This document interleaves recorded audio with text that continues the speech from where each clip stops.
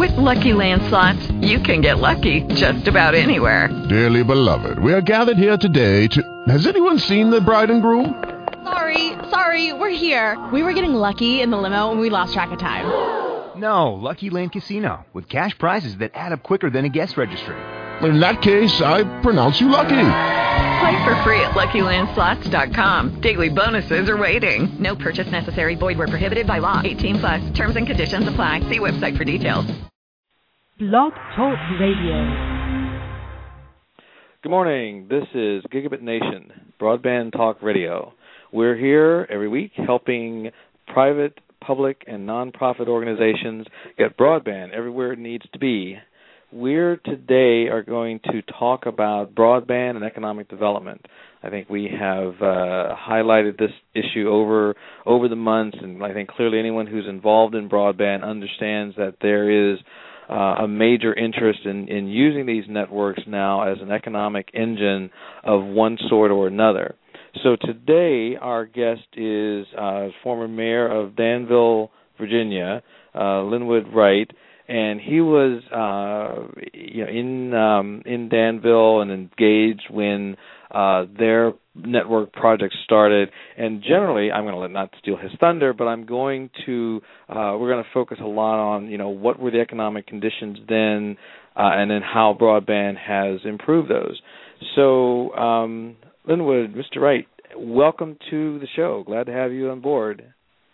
Well, thank you. I am certainly happy to be here and happy to discuss a subject that is near and dear to my heart. There you go. You are a true believer from everything I've been able to read and find out. So let's get on with it. So in my background, just digging up information about Danville, it seems like at the beginning of the century, as it were, in 2000, 2001, economically things were a little bit rough for Danville, and it seemed like for the state in general. But give us a picture of what you had to deal with at that point in time, and then maybe go from that to how that need translated into this desire to put a broadband network in place.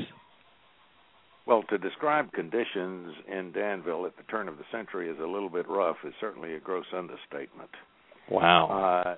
The economy of Danville had historically been based on two industries, textile manufacturing and tobacco processing.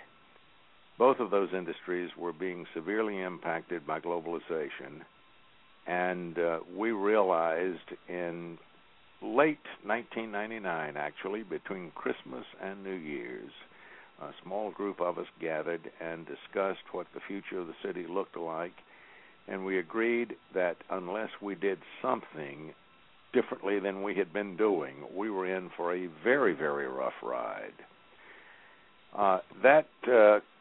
Unfortunately, obviously, it turned out to be true that we have ultimately lost entirely the textile industry here.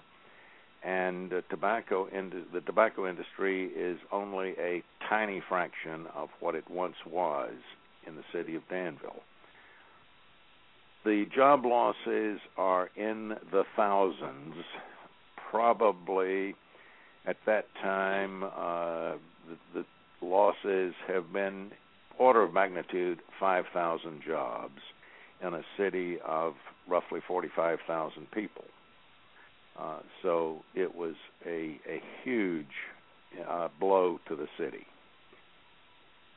We felt that an information network was the most essential thing that we could find to give ourselves some infrastructural basis for economic improvement in Danville.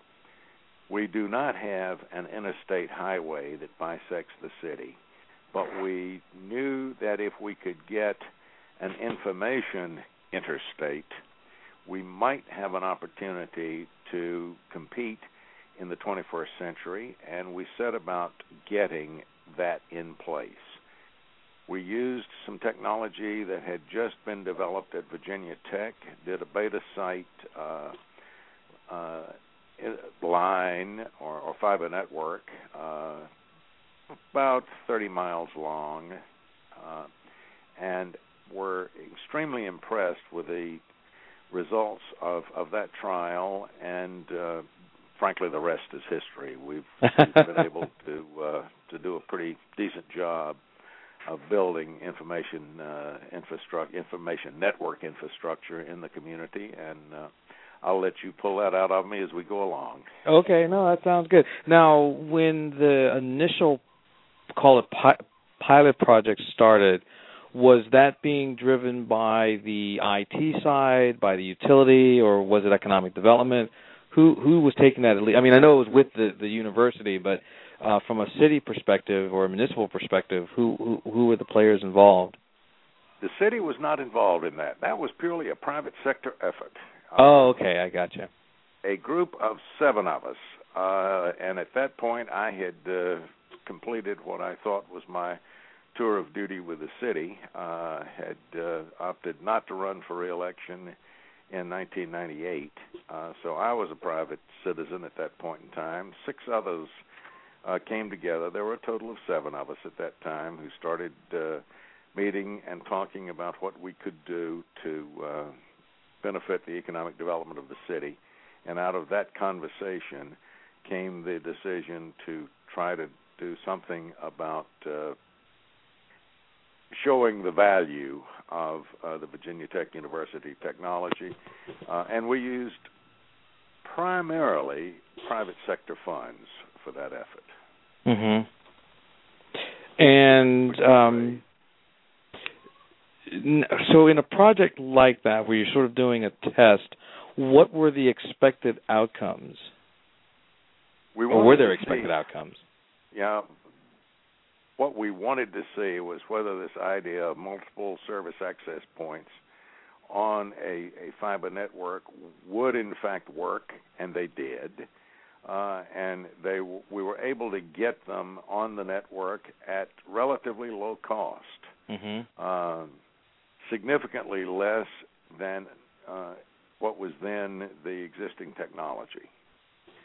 That enabled us to get the city interested and also to get the Virginia Tobacco Commission interested. And the Virginia Tobacco Commission has been the primary benefactor for the larger scale network that we have in place across the entire southern tier of the Commonwealth of Virginia.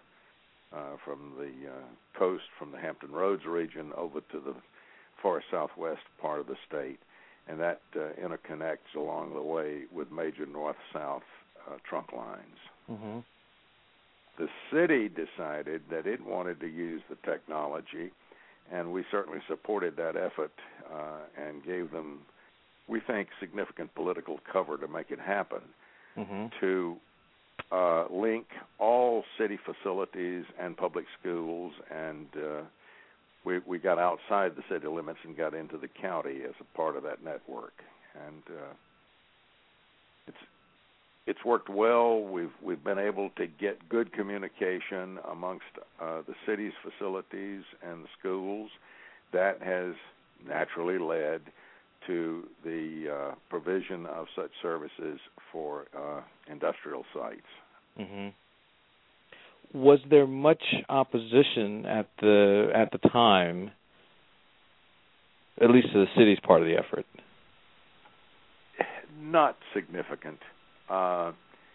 In these kinds of efforts, we probably tend to plow through some minor opposition, ignore it if we can. That's probably not a politically sound way to do it, but it works here.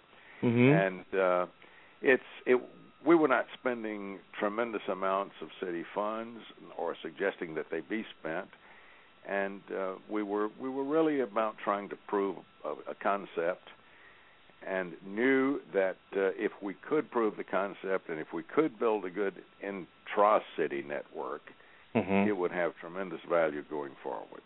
Okay. Now there was certainly no organized opposition. Let me express it that way. Right. Okay.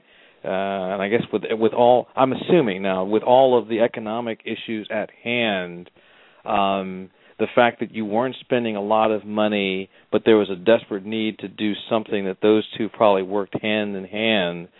than if it was, the bad economic situation, and then you were going to also ask for, say, $2-3 million. It seems like he sort of had a good, combination, if you will, of circumstances. We were fortunate in that we got this effort started before we lost Dan River Inc., the big textile manufacturer. We saw it coming. That did not actually happen until about 2006. Oh, okay, so you had a bit of cushion time, sort of. We had a little cushion time, and we were trying to be proactive. Mm-hmm. And in hindsight, I think that was a wise decision. Right, because I would guess that. I'm sorry, I don't mean to step in, but I'm guessing that with the focus on the intranet aspect of it, which a number of both my readers and listeners have talked about over the months, having an intranet is often a strong starting point because it's easy to rally support of the community around it, because the bottom line is that you're making government, or I guess in this case the public utility, more efficient as a result of putting that technology into place. That was extremely well said, Greg. Oh, thank you very much. But it's a constant theme. I've had time to talk to people to actually get to that conclusion, but it seems like that was a point. Now, in today's economy and issues, do you think the same argument still holds? In other words, if a city came to you and said, we want to do what you guys did, should we also go look at, the intranet as the first step or the foundation to building this infrastructure? We have recommended that to a local community recently who came to see us, see what we had done. Yes, I think as maybe as difficult as it may be, it is still darn good advice. Mm-hmm. Sorry, go ahead. It's good data interchange is absolutely essential in today's economy. Without it, I think a community is just almost dead. Now, how do you start to develop the economic development goals?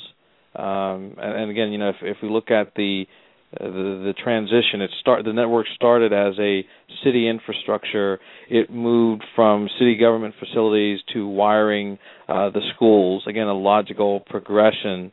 But at some point, is there a specific set of activities that says, let's turn this into an economic development engine, or with Danville, that happened by accident more than design? Now, that very definitely happened by design. Okay. It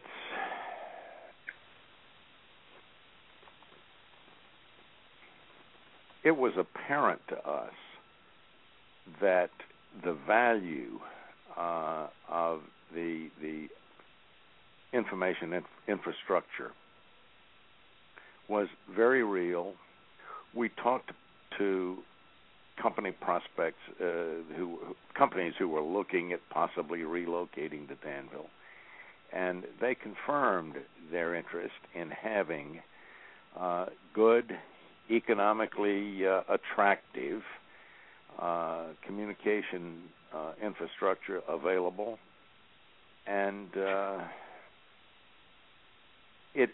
it didn't take a particularly large leap of faith to get our industrial parks all connected via the local network, which we call, incidentally, in Danville. Mm-hmm. Now, as this was coming together, what were the options for businesses? You mentioned, I think, at one point that the build out was less expensive than the alternative when you were doing the pilot project. But what exactly, from a business perspective, what were their options? Their options were traditional, large suppliers of internet connectivity. I'm trying to find a way to describe this without getting too specific with trade names. No, we understand. The big guys, the major telephone producers, suppliers, the major cable providers were here. They were more concerned, as they should be, not being at all critical of this, but they were more concerned with their earnings situation than they were with helping a community that was hard hit to start to recover from the economic downturn. Now, in that environment, again, how well received were your services when they were introduced to the business community there? Extremely well received. It has been almost expressions of gratitude for our having done this. The business community is saying, we appreciate it, we want to take advantage of it, it's valuable to us. Some of the things that have happened as a result of having this infrastructure. We now have in the city of Danville a pretty major installation of a Cray XMT2 computer, current state-of-the-art of supercomputers for graph analytics, operated by a think tank that has traditionally been located in Northern Virginia. They're able to move their information across the internet using in Danville fiber and the Mid-Atlantic broadband infrastructure at a more competitively attractive cost than they could from their traditional location in Northern Virginia. So there's definitely warm reception for the technology, which makes a lot of sense, and it again very consistent with what we see in other communities. Now, I know that you don't get deep into the technology side. I mean, you personally, but where does wireless fit into the equation, or how does it fit into the equation? I don't get deeply enough into the technology to really be able to answer that question. As a gross, overly simplified statement, I think wireless, compared to the fiber network that we're using, it's simply too slow. Can't get the speeds, can't get the bandwidth. That is my understanding. Right. But I would assume that, there's, I sort of look at there's two sides of the equation. I mean, you have your, like your data centers and so forth that are using, tremendous amount of bandwidth, which makes sense. But I know that a number of cities, towns have used wireless as part of the equation to either reach hard to reach communities, or they use it to stimulate the downtown economy by putting hot zones throughout the area. We are doing that. Oh, so you are doing that, okay. We are doing that. Now, do the retail retail stores and so forth? I mean, is that something that they are in tune with? Do they see an impact, on their business as a result of this? I am not aware that the Wi-Fi zones have had tremendous impact on commercial development in the center of the city. Mm-hmm. That's not to say that they haven't, but I am not aware that they have. Mm-hmm.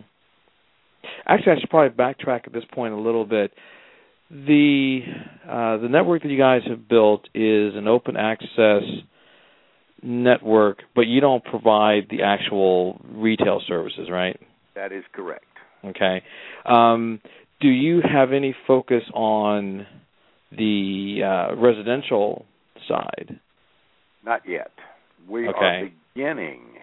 That is in the very early stages of development, beginning to investigate and do some beta test development to expand our services to residential areas. Again, not doing the last mile, I think is the term of art. Mm-hmm. But to get the network on the city utility system along the streets in residential areas, so that private suppliers can in fact offer the service via contract with the city to residential consumers. Mm-hmm. Hope that made some sense. Yeah, it's a graduated process of bringing in third-party providers to deliver the service, and I would assume, or maybe I shouldn't assume, that people will or ISPs will be brought in based in some part on the needs that have been identified. For example, you have certain industrial parks, right? They demand a certain type of service. Residential clearly demands a different type of service. All obviously can be delivered over the same core infrastructure, but at the doorstep, it may look a little different in terms of who's providing that. And now, one of the reasons that we typically see this happen, where the city will build the core infrastructure and then they bring on third parties, if you will, or ISPs to deliver the service. Are you familiar with how that process is going? In other words, what kinds of providers have stepped up to be providing services on your network? Are there consumer-oriented ISPs? Are they smaller? Do they tend to be just the larger companies? Right now, they tend to be smaller, locally owned. Mm-hmm. Now, do you do specific, marketing or promotion to that group? And I bring this question up because a number of communities that I've talked to are experiencing some difficulty getting third parties to come in and provide service for a number of reasons. And I'm just wondering, what you have seen as far as, either a willingness or a reluctance on the part of providers to be part of your network. To the best of my knowledge, we have not experienced that reluctance. I think it may be a little early in the local situation to judge that accurately. And then also figure out what the respective ISP's business models are going to be and so forth. So yeah, I just think it's a little too early to really have a handle on that. Gotcha. Now, in terms of successes, I've written about a couple, but better to hear it straight from the source. What have been some of your biggest economic development wins as a result of this network? Well, I think the Cray computer is certainly the one that I point to as the most dramatic win. Let's describe it that way.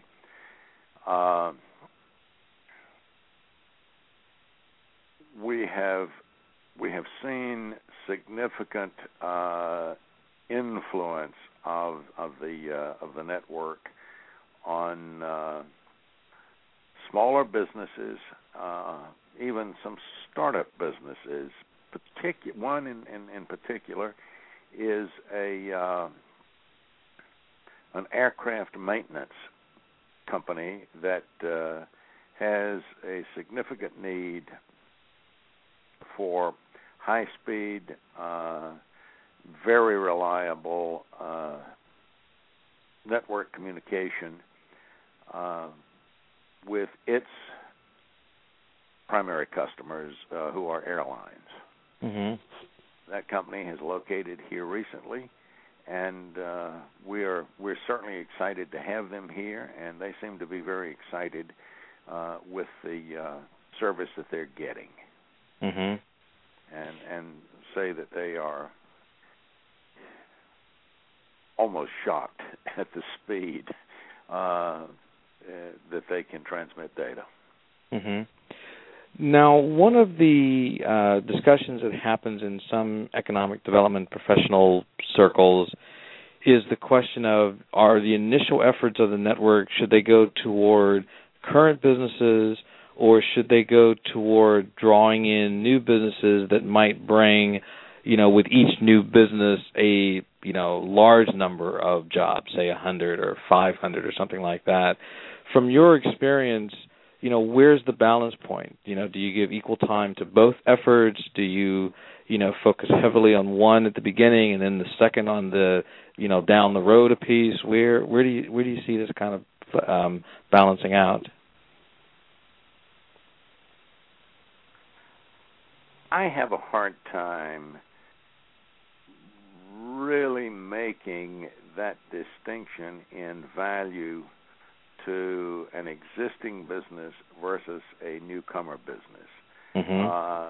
We all have seen the numbers and understand that more economic development occurs from existing business than from brand new business. Mm-hmm. That's certainly the rule of thumb amongst economic developers. But if the network makes sense for a business, it makes little difference whether that business is new or old. And I'm not aware of many businesses today that don't need more and more information communication capacity. So mm-hmm. I just don't see much likelihood that there will be significant differences between value to existing business versus value to a new business. We don't make a conscious effort to distinguish between those two categories. Mm-hmm.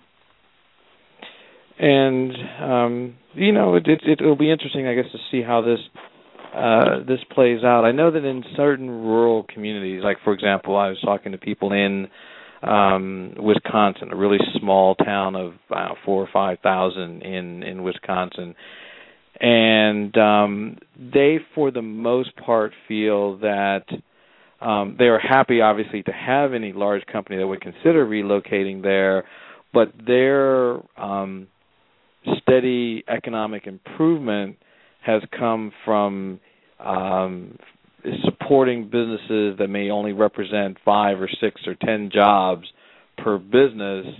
And as each one of those adds a couple of people here, a couple of people there, it has a significant impact on the local economy. So I guess it's sort of in a scaled-down environment.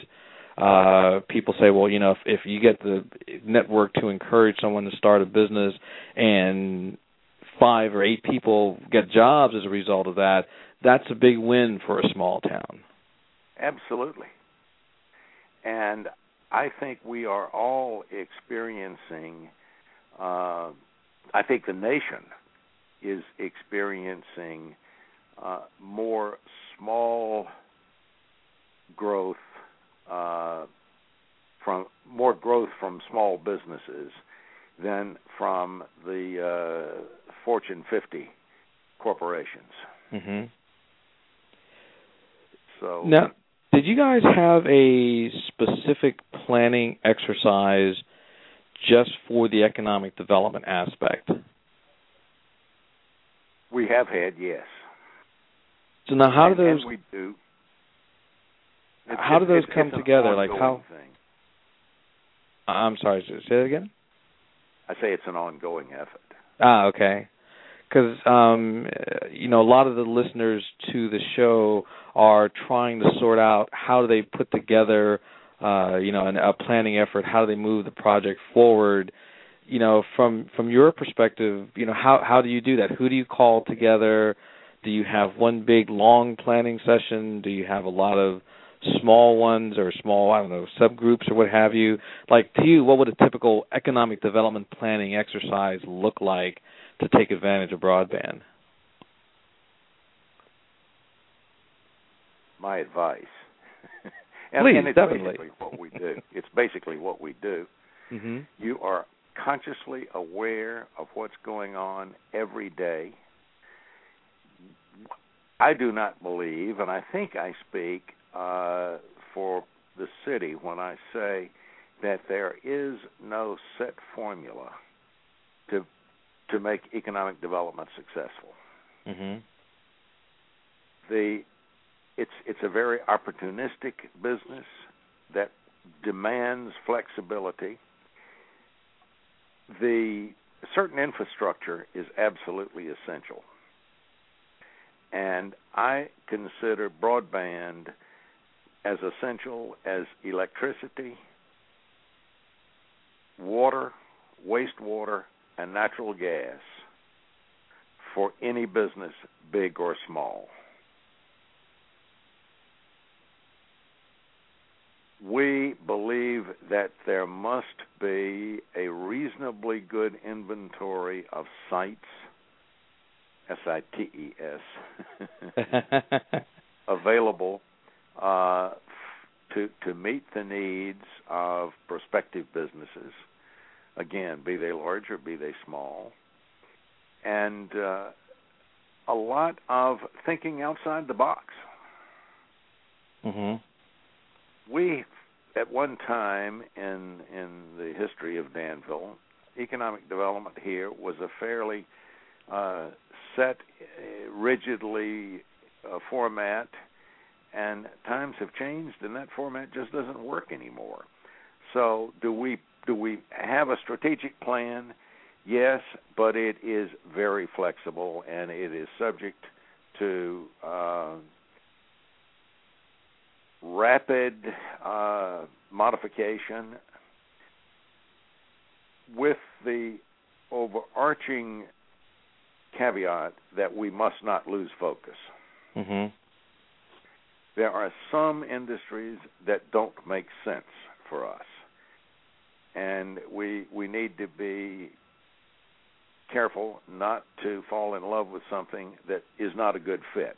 If it's not a good fit for either for the expansion of an existing company or a good fit for the location of a new company, it is not in the best interest of the city to try to market and entice those kinds of prospects to locate here. Mm-hmm. This has to be a two-way street. But the presence of excellent data communication is an essential part of being attractive and being a good fit for anything, really. Do you have examples of what might be for Danville? Understanding. By the way, what's Danville's population? Danville's population right now is about 44,000. Oh, okay. So, given your economic, situation, circumstances, location, and population, what kinds of businesses make sense for the city to attract, what kinds don't make sense to attract for you? The kinds of businesses that make sense for us to try to attract are businesses that can take advantage of our mid-East Coast location.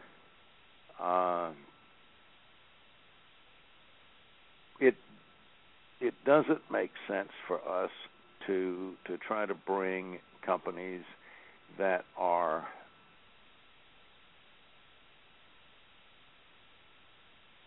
their product is going to need to be distributed primarily on the West Coast,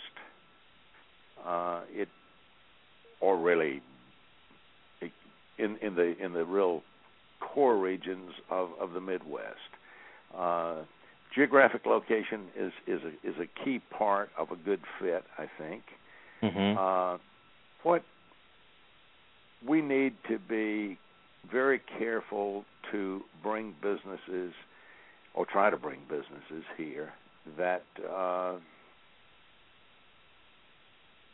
have a reasonable chance of getting a good labor force.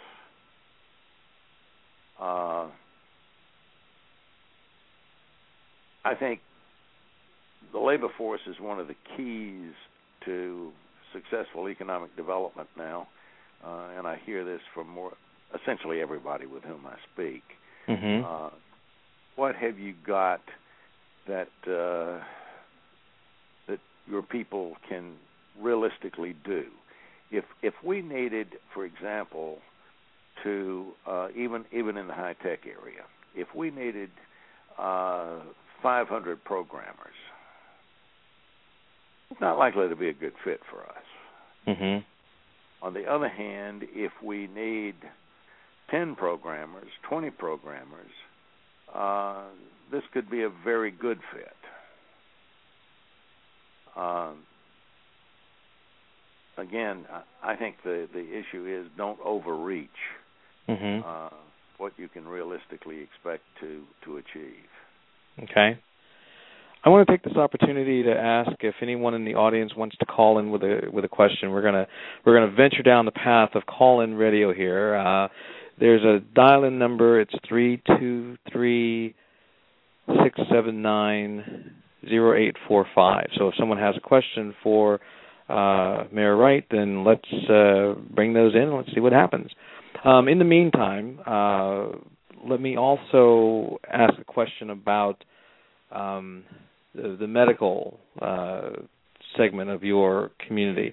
One of the things that was explained from the Economic Development Office was that there's a main medical facility there that uses broadband to basically link in community clinics, and I'm assuming also the physicians and doctors and so forth, to in essence create a medical / telemedicine component of the network, and that has been a useful tool in drawing new business. I'm wondering if you can speak to that a little bit. It has been a very useful tool. It's also interesting that business, from the purely commercial side, was developed by a local physician who also was the first ISP provider. Provider. I'm being a little redundant there. We understand what you meant. He started my first access to the internet was through his local business. Mm-hmm. So he's a network geek in addition to being an outstanding nephrologist. Mm-hmm. But the growth of his network using the local network the In Danville Network, and Mid-Atlantic Broadband has been phenomenally successful. That has helped us in recruiting physicians and in expanding the residency program at the local hospital. Mm-hmm.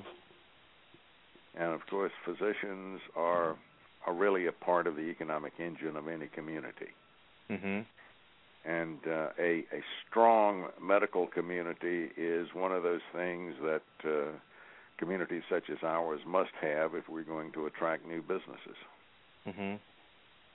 So you see a very definite tie between the two, between a good medical or a good, technologically advanced medical community and the ability for that community to do well and to expand.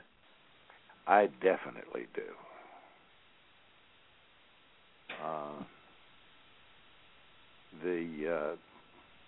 The presence of a strong medical community is really an essential component of a strong economic community, a community that is economically strong. Mm-hmm. Now, in terms of the geography of your area, are most of your residents inside what I would call more of an urban setting, or are there a lot of people, spread out in sort of the typical rural dispersed manner? Meaning there's not necessarily like people right next to each other. There's distances between homes and families and all of that. How are you set geographically? Virginia is a very interesting state. I'll give you a little background on local government in Virginia. If you live in a city, you do not live in a county. Okay. So it's neither or. Virginia has independent cities, only state in the Union with that local government structure. Therefore, if you are in the city of Danville, and the utility department is a function of the city of Danville, it's an entity of the city of Danville, you are by definition involved in an urban setting. In the Commonwealth of Virginia, we cannot annex huge chunks of county land anymore. Mm-hmm. At one time we could, and we did, but no longer. So, yes, Danville is, by definition, an urban area, not an extremely congested urban area, but mm-hmm. an urban area nevertheless. Okay. Now, will the network ever have any impact on any of the surrounding counties, or will it strictly just be within the city limits of Danville? It already has some impact on Pittsylvania County, which is the surrounding county, because mm-hmm. it does extend into the county, and it is servicing county schools. Okay. And that's that's all part of the same network build out, or did they have to? The same network. Okay. Interesting. And the city does supply utility services to a fairly broad swath of the county. Mm-hmm. Not all of the county, but a significant part of the county. Now, was it easy to, as a utility, as a public utility, was it easy to incorporate the business operations of a network? In other words, as a utility, you have, you bill customers, you recruit customers, or you market the customers to bring them in, albeit there probably aren't any competitors. But, you have a customer service process in place. You have a technical support process in place. Were all of those adaptive to having a broadband business, or did you guys have to modify some of the internal structure as a result of the broadband business? So far as I know, it was relatively easy. Okay. Did they have any problems? I'm sure they did.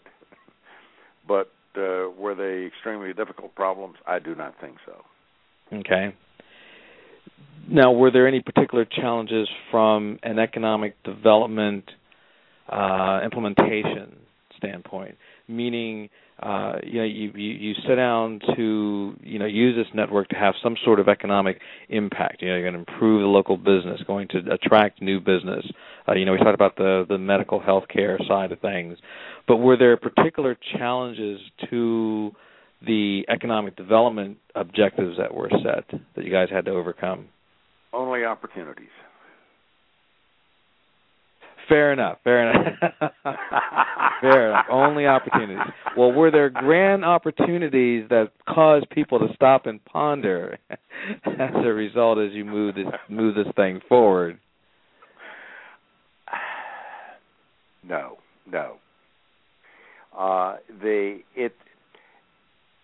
It made so much sense.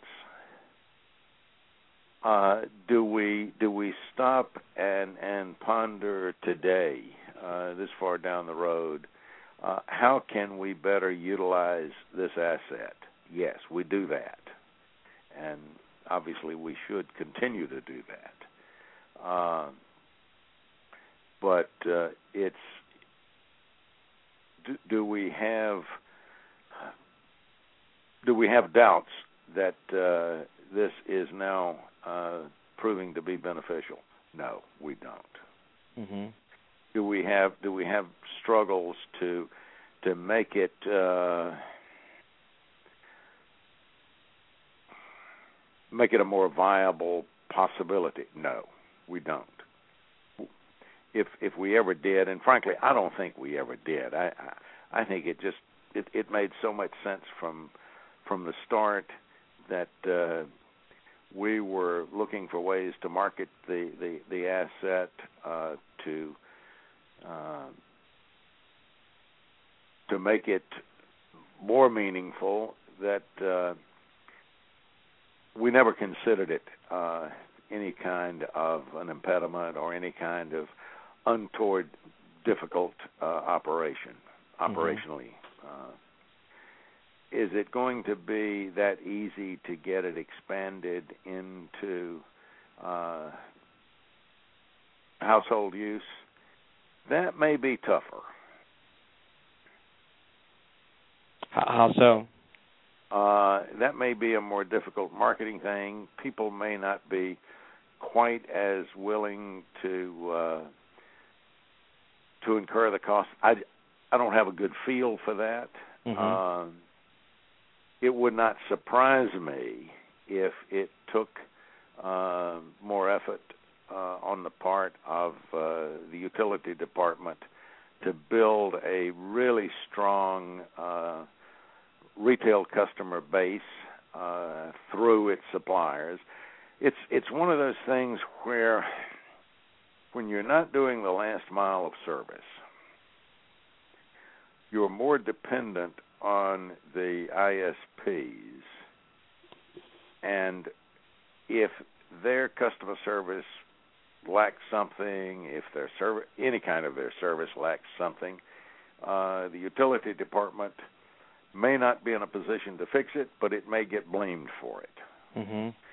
With an industrial customer, you're dealing with a order of magnitudes fewer people, fewer entities, and you can address issues quickly and work through those. Mm-hmm. I think the residential business will prove to be somewhat more of a challenge.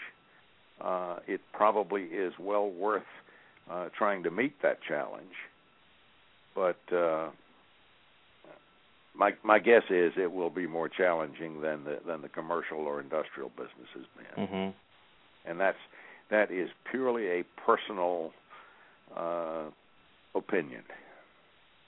Right, but you have perspective, so I think that makes a lot of sense. I have no idea whether the folks at the utility department would share my belief there, but mm-hmm. You've heard my reasons and the basis for my conclusion.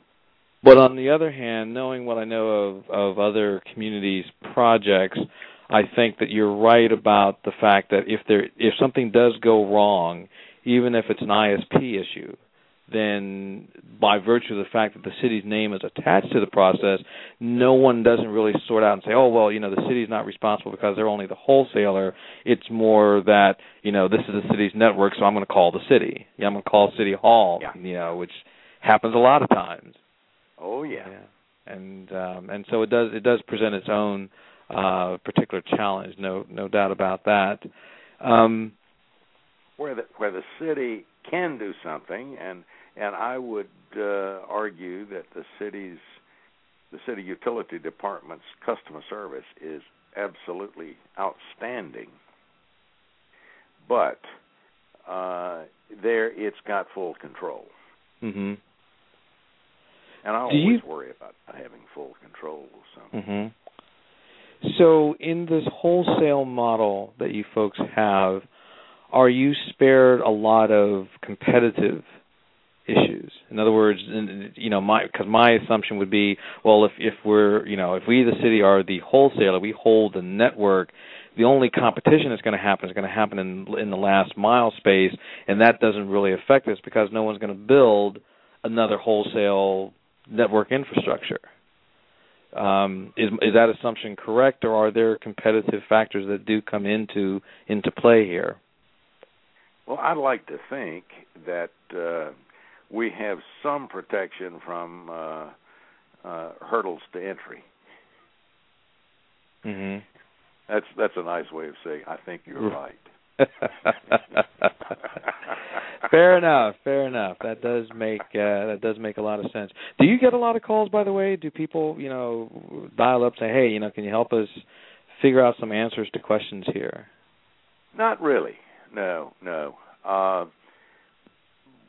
One of the ladies in our office probably gets more calls than I do on this particular subject. But the calls I get are usually, hey, do you think we can take advantage of this or that? And I usually can say, yes, I think we can. Let's sit down and figure out how to do it. Mm-hmm. Now, what about managing expectations? There have definitely been some projects that have run into trouble because people expected a lot. I mean, they expected their world to change, and the project team or the office managing the network more fed into that sort of grand expectation as opposed to modified it. In your situation, have you had issues with expectations? Have people wanted more, expected more, or how have you managed to keep expectations under control? I think we probably have more issues of managing expectations in the overall arena of economic development than we do broadband supply. Mm-hmm. The average guy on the street is not that aware or that attuned to the details of broadband. Now, do they expect economic development to literally work miracles? Absolutely, they do.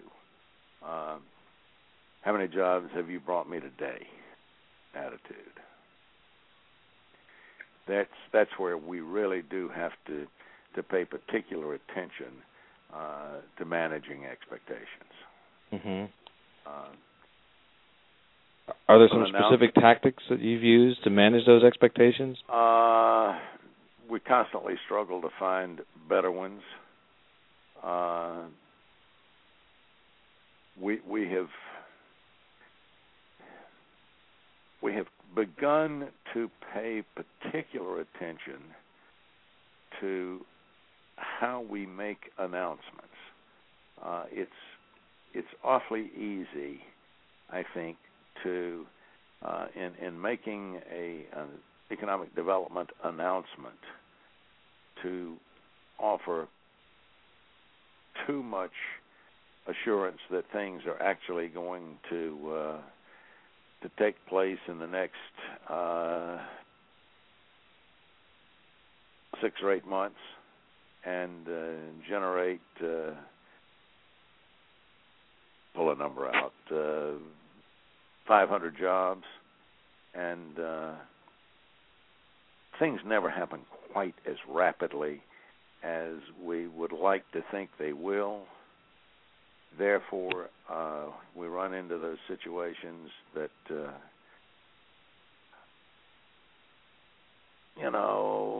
the economy turned down a little bit. We didn't anticipate as much difficulty finding financing as we've actually had. All kinds of things slowed us down.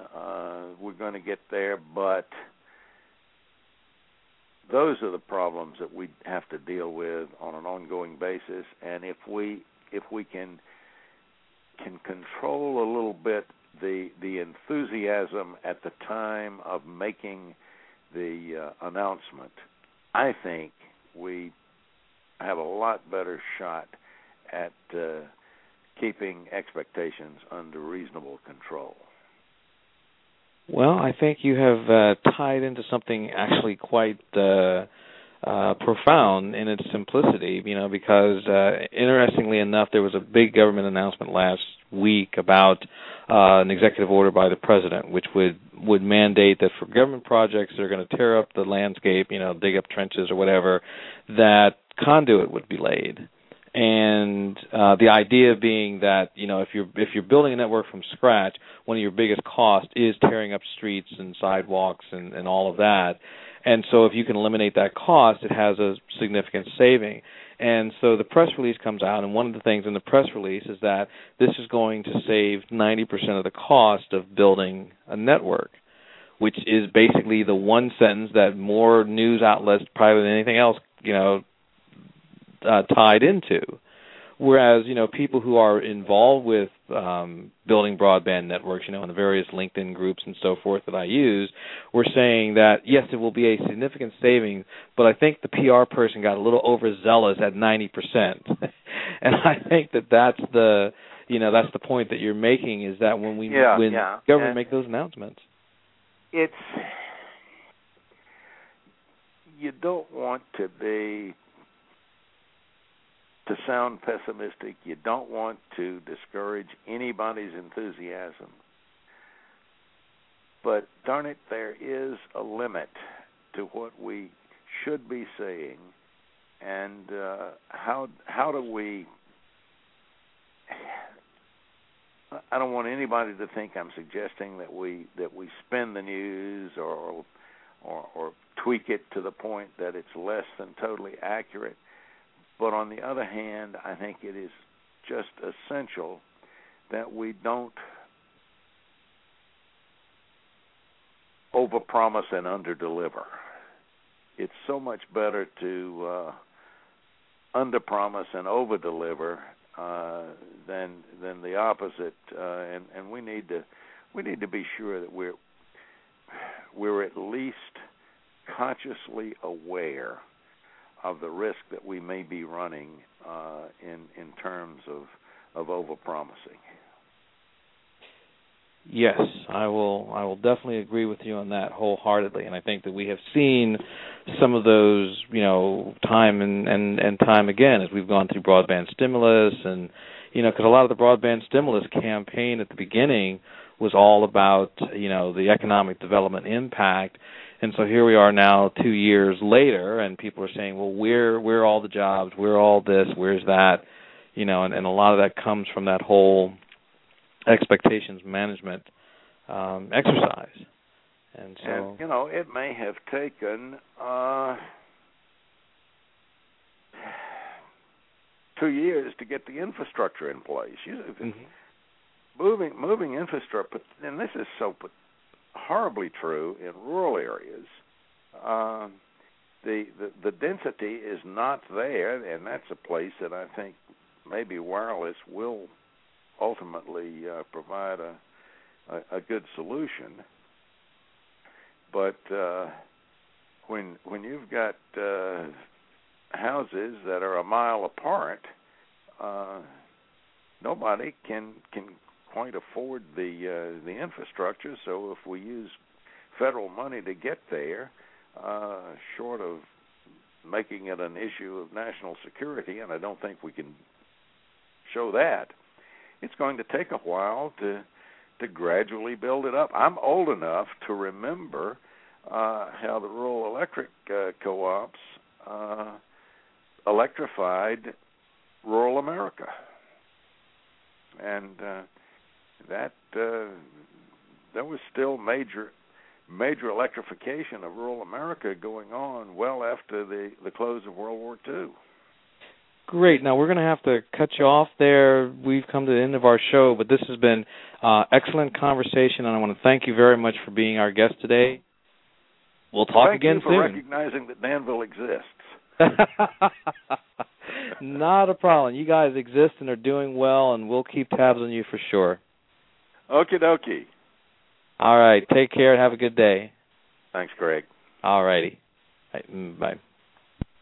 Lucky Land Casino, asking people, what's the weirdest place you've gotten lucky? Lucky? In line at the deli, I guess? Aha, in my dentist's office.